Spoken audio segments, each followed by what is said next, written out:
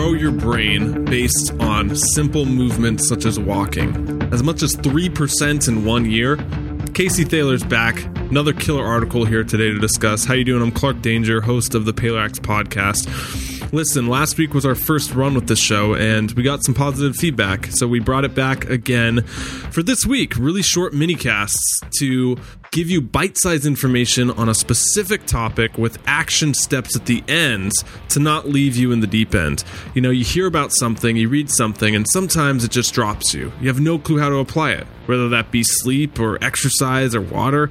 There's no recommendations at the end. There's no solid action steps. You know it, but sometimes it can be hard to apply it in your life. So the focus of these calls is to nail down a specific topic, not 50, talk about it, read an article, and back it up with science. Then at the end, challenge you to do it for that next week and apply it in your life. So Casey Thaler's back, NACM personalized trainer, fitness specialist, writes articles for PaleoX Podcast.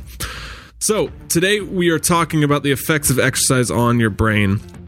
If you have a recommendation or feedback, clark@paleohacks.com. Best place to reach me at. I also have a YouTube channel where I go over more lifestyle philosophy, personal development stuff, and that is Clark Danger Fitness on YouTube. Look that up.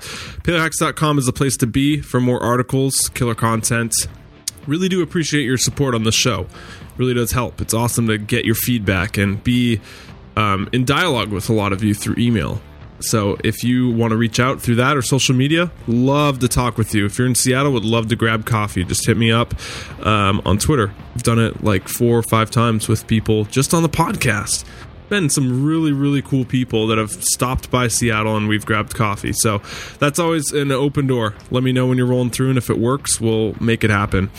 Anyway, let's go see what my man Casey Thaler has to say. Hello, this is Casey Thaler, and today we'll be discussing the effects of exercise on your brain. We are all hopefully well aware of the numerous physical benefits of exercise. But did you know that exercise has a positive impact on your brain as well? Even walking for 45 minutes per day has been proven to be beneficial. With the modern plight of inactivity and obesity that plagues the global population, this is information that could quite literally save you from developing a debilitating condition like Alzheimer's. Modern society has more or less brainwashed us into a lifestyle of television watching, consumerism, and junk food. Partaking in all these activities is now as American as baseball. I am continually appalled that we are well aware of this information, and yet the majority of us do almost nothing about it.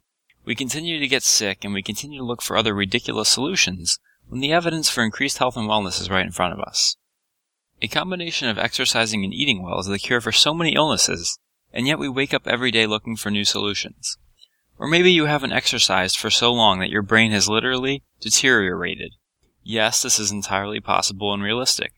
This may come as alarming information to some, but they are the ones who probably need this knowledge the most. If you are unfamiliar with the scientific evidence, the very idea that exercise can somehow have a beneficial impact on your brain may seem a little far out. However, if one looks to the scientific literature, a very clear picture comes into focus. Researchers from one study found that physical exercise has been shown to increase brain volume and improve cognition. Other studies have shown that an active lifestyle may prevent or delay loss of cognitive function with aging or neurodegenerative disease. Have I got your attention? There is a staggering amount of scientific information that proves that exercise is great for your brain, yet many still do not partake. Maybe they would like to know that in one study, those who walked for even a small amount of time saw increases in brain-derived neurotrophic factor, insulin-like growth factor 1, vascular endothelial growth factor, and many other positive neuronal changes. In yet another study, researchers found that exercise stimulates neurogenesis, increases resistance to brain insult, and improves learning and mental performance. Have I convinced you yet that you should probably invest in some good gym clothes and make an effort to stay in shape? On the other side of the spectrum is that those who are obese, typically not participating in regular exercise, show marked signs of neurodegeneration and decline. Being overweight has been associated with brain atrophy, white matter changes, disturbances of blood-brain barrier integrity, and risk of dementia and Alzheimer's disease. Does that sound good to you? It doesn't to me. Being sedentary is not only putting yourself at an increased risk for obesity, it is also putting yourself at an increased risk for dementia. This is not good. In contrast, one study found that exercise is a powerful stimulus for improving mental health and for generating structural changes in the brain. Yes, structural changes. You can actually change your brain by exercising. How does this work exactly? There is a distinct difference between the brain changes seen from mental activity and the brain changes seen from physical activity. When physically active, your brain will greatly increase the number of new neurons that are produced in the hippocampus. Your brain also gets more blood flow, specifically in the anterior cingulate region, when you exercise regularly. Interestingly, even moderate amounts of caffeine ingestion can lower cerebral blood flow by 25%. This means that physical exercise and limiting or even eliminating caffeine can result in the maximum amount of blood flow to your brain. Both are also obviously great tips when looking to adopt a healthier lifestyle. Besides the number of neurons produced in the hippocampus and increased blood flow to your brain, how else does exercise help cognition? Well, it helps the brain to minimize the effects of aging. Researchers found that exercise primes the brain to access mechanisms that can improve cognition and reduce the detrimental effects of molecular and synaptic changes that occur with age. Pretty exciting stuff. Hopefully we all know, at least anecdotally, that sitting around and not doing anything is a bad idea. But what is less well known is just how detrimental laziness can be for your brain. One study sums it up nicely. Sedentary life impairs self-reparative processes in the brain. So your brain will obviously not be as resilient and thereby will deteriorate faster than it would if you were simply to exercise. That is pretty alarming information. Research has shown that a pattern of consuming junk food, not just the occasional binge, is responsible for obesity and cognitive impairments. This means that we truly are our habits. Don't want your brain to shrink and deteriorate? Start exercising and eating better. As life has become easier for us, i.e. we're not hunting our dinner or actively seeking shelter, nature has gotten its revenge by causing ill health for our bodies and our brains. To put it simply, our modern sedentary lifestyle is killing us. If one is looking for even more justification on why a poor diet and sedentary lifestyle will likely result in poor brain health, then look to the emerging science of gut microbiota. When we consume a poor diet, the bacteria in our guts change, which can result in poor mental health. I know how surprising this may sound, but when you look at it from a clear, mechanistic perspective, it makes perfect sense. Furthermore, those who do not exercise and do a remodeling of their brain, this time in a negative way, in contrast to the restructuring seen in those who do partake in exercise. This is proof that a good diet is not enough to ensure optimal mental health. The restructuring of brain tissue is fascinating, and obviously you'll want to influence that restructuring in a positive fashion. Since exercise also improves fat metabolism, there is virtually no reason that one should not partake in some form of daily activity. The modern obesogenic environment has changed so vastly that some of us become brainwashed into television, junk food, and work. But this is not what humans were meant to be doing. Even in my short lifetime, I have seen the world change greatly and seen just how fat and unhappy human beings have become. But it doesn't have to be this way. Diet and exercise are the biggest factors that individuals can control when it comes to their own health. In fact, different types of exercise affect different parts of the brain. If that's not fascinating, I don't know what is. Since running on a treadmill will have different brain effects than lifting weights, one must also consider performing different types of activities in order to achieve the full neuronal benefits of exercise. Were you aware of the myriad of changes that occur in your brain when you simply step on the treadmill every day? Many aren't aware of this information, and I hope they've learned something from this article. Since we all rely on the healthcare system, I care about your health, mental and physical, just as much as I care about my own. Modern society has more or less brainwashed us into a lifestyle of television watching, consumerism, and junk food. But it doesn't have to be this way. You're in control of your own health, whether you realize it or not. Take charge and improve your body and your brain. Remember that simply walking for 45 minutes per day results in positive neuronal changes. It may not feel like much, but it could be enough to save your brain's health. In a world where nearly all disease rates are increasing exponentially, doesn't it make sense to partake in any kind of activity that may be beneficial? Do I really need to work this hard to get you to exercise? Exercising and eating well is the cure for so many illnesses, and yet we wake up every day looking for new solutions. The only way to really change things, especially in the long term, is to develop healthy habits that will save both your body and your brain. Also consider the cost of inactivity when making your decision. Did you learn anything new? What kind of physical activities do you do to keep your brain healthy? Let me know in the comments. All right, Paleo Hackers, back again this week with Casey Thaler. Wrote an article on the effects of exercise on your brain, which you can check out on paleohacks.com, the blog. And we're here today to kind of answer some frequently asked questions and action steps at the end on how you can apply what we just read, talked about, and discussed into your everyday life and why it actually matters. So, Casey, first question we like to start off with, why is WIFM? What's in it for me? The person listening at home, they just heard the article. They're going to hear us talk about this. Why does it matter to them? Why does exercise on the brain?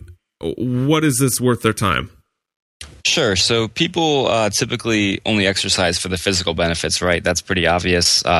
it's usually vanity, like I want to look good or I want to get into my wedding dress or that sort of thing is all people really think about. But there's a whole host of other stuff going on when you exercise that's maybe beyond people's understanding, but it is going on. So there's one study in particular I like to throw out that people usually not aware of. If you even walk for 45 minutes a day, they studied this one group that walked for 45 minutes a day compared to the control group, which just stretched, and they followed them for a year. And the group that walked actually gained 3% hippocampal tissue in the brain. So the hippocampus is, your learning, your memory, that sort of thing. So in the group that didn't walk for a year, they just stretched, actually lost 2.7%. So you could see that over the course of 20 to 30 years, how that little effect could actually start to really add up to like 40 to 60%. So they're looking at it for stuff with like Alzheimer's, dementia, and that being a risk factor as being active. So now, that's one important thing. Yeah, that's really fascinating. And what came to mind is they compared that to stretching. Did they compare it at all? Do you know if they've done studies with like resistance training or cardio or non-activity? Did they have any of those? Yeah, so the stretching would be their non-activity, I guess, but your brain actually will respond differently to resistance training compared to high-intensity exercise like sprinting or walking. Like it all affects different areas of the brain, and you actually restructure your brain as well, so depending on what type of activity you do. So it's pretty interesting stuff. So when you say exercise effect on the brain, exercise seems to be a catch-all term like we're hitting on. You got Pilates, which is very different than the bodybuilding, 3 sets of 8 and deadlifting, squats. Right. I'm assuming they recruit different muscles and they recruit different aspects or parts on your brain, rather. Is there any difference? Like what style of exercise are you referring to? I would say that for most people, again, you have to go from where you're starting. So if you don't do anything at all, you should probably start with walking and you'll see some benefits. If you are somebody that, runs fairly regularly, maybe you can challenge yourself a little bit more. The really bottom line is just to do anything. And then sadly, like these days, you have to tell people that they need to do something. Yeah. But it's not just for the physical aspect, which I think is really what's important. And then also you're going to get more blood flow to your brain when you exercise. So that's something that most people aren't aware of as well. Okay, so the point is to get out of the mindset of exercising is just to make you look good. And that it actually has internal health benefits that manifest themselves every aspect of your life. Like obviously a 3% growth rate in tissue in your brain is going to affect your relationships, your job, your performance. It's beyond just looking good, correct? Right. And I think depending on how old you are, the difference between exercising and not exercising as you age is a really big difference. And I think I have a lot of clients in their 50s, late 40s that actually just exercise just for that aspect of it and for stress relief as well. But people are terrified to get Alzheimer's and that sort of thing, and it happens. I think every minute in the United States somebody gets Alzheimer's. So it's a pretty scary thing, and there's not a lot you can do about it once you get it. So people are looking for preventative rather than reactive. Wait, say that again. That was what was the statistic you threw out? Every minute? I think it's either every like 60 seconds or 65 seconds, everybody in the United States gets Alzheimer's. Or not everybody, one person gets Alzheimer's. We all do. We get it every single minute of the day. It's a terrible place to live, the American United States. Cool, man. So then what are kind of some frequently asked questions your clients give you when they hear exercise on the brain? Do they have any questions that keep popping up that you answer quite often in your work? Yeah, besides exercise, they always want to look for like diet-wise what they can do for their brain, and it's similar stuff that people in the paleo community will probably be familiar with. It's a lot of coconut oil for the MCTs. Lower carb tends to do a little bit better for your brain. And there was a study at UCLA last year where they actually reversed Alzheimer's for the first time in a small capacity, but it was basically following an exact paleo protocol where you're taking vitamin D, you're getting enough sleep, you're exercising, eating a lowish carb, nutrient-dense diet. So that's the most common stuff I get in addition to exercise. Like, what else can I do to help my brain? It's people that want it all. They want to take it to the next level. Can't get enough. That's true, man. And brain health seems to be something floating around out there that's getting a lot of focus these days, with Grain Brain and like the brain diet and everyone focusing on the healthy fats like we talked about last week. And so exercise on brain health seems to be a really key component, just with oxygenating everything and getting it up there and getting yourself moving. But I guess to kind of start capping this, what are some recommendations you give people that are listening right now to start incorporating exercise's effect on their brain? Like, is there anything they can do? Sure.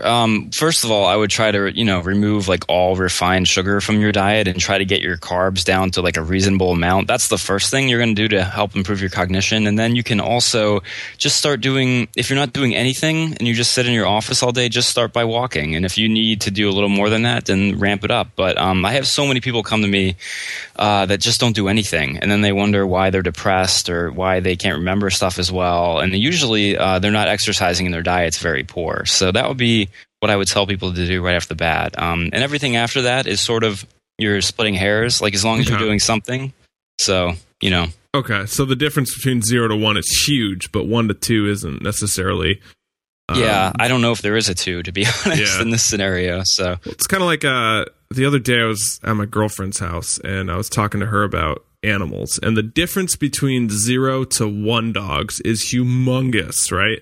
Like you go from not having a dog to now you have to feed the thing, you have to walk the thing, you have to take care of it. But the difference between 1 to 2 pets or dogs isn't really that much different because you're just doing it the same amount. So, you're just feeding 2, you're just walking 2, you're just playing with 2, and they almost keep each other entertained. But to kind of relate that to exercise in the brain, I think, and let me know if this is true for you and the people you work with, but the difference between not exercising and exercising is humongous. That is absolutely a big takeaway. But the difference between exercising and being obsessive about it and 3 hours a day and high intensity mixed with resistance and get veined out and roided, but isn't necessarily that much better. You just have to do something and you get benefits.